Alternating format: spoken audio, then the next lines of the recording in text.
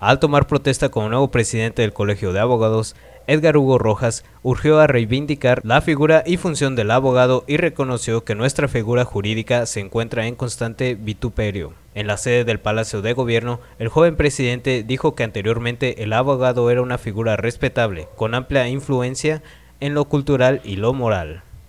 Por su parte, el encargado del despacho de la Secretaría de Gobierno, Marco Vinicio Aguilera Garibay, expresó que la función del abogado enfrenta un nuevo paradigma por una serie de reformas constitucionales que se han impulsado. Tras asegurar que su municipio no tiene problemas de inseguridad, el alcalde de Charapa, Simón Vicente Pacheco, aseguró que el desempleo representa el principal pendiente a resolver, ya que el índice alcanza hasta el 40% de la población.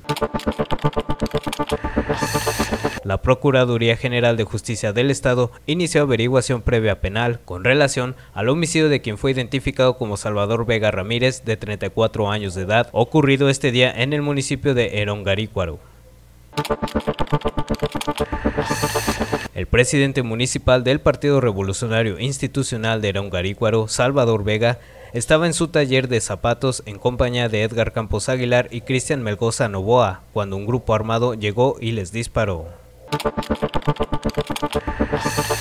Con al menos 12 autobuses de diversas líneas de transporte, estudiantes de la normal indígena de Cherán, acompañados de habitantes de este municipio, arribaron a la capital michoacana para emprender una movilización en demanda del retiro de 109 órdenes de aprehensión en contra de normalistas.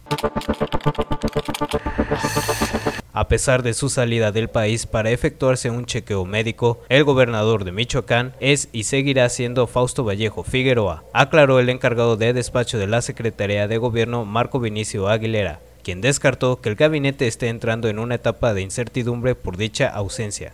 El gabinete sigue operando y comprometido con el mandatario y los michoacanos, y agregó que la determinación del mandatario es una cuestión personal.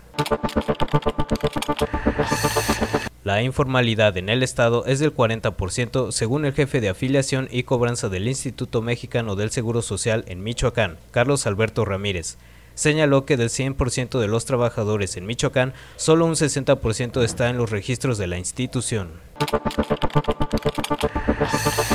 Elementos de la Policía Federal adscritos a la seguridad del municipio de Apatzingán lograron la captura de 5 personas del cártel de los Caballeros Templarios, de los cuales uno es sobrino de Dionisio Loya Plancarte, alias El Tío, así como Enrique Plancarte Quique y un sobrino de Nazario Moreno González, conocido como El Chayo.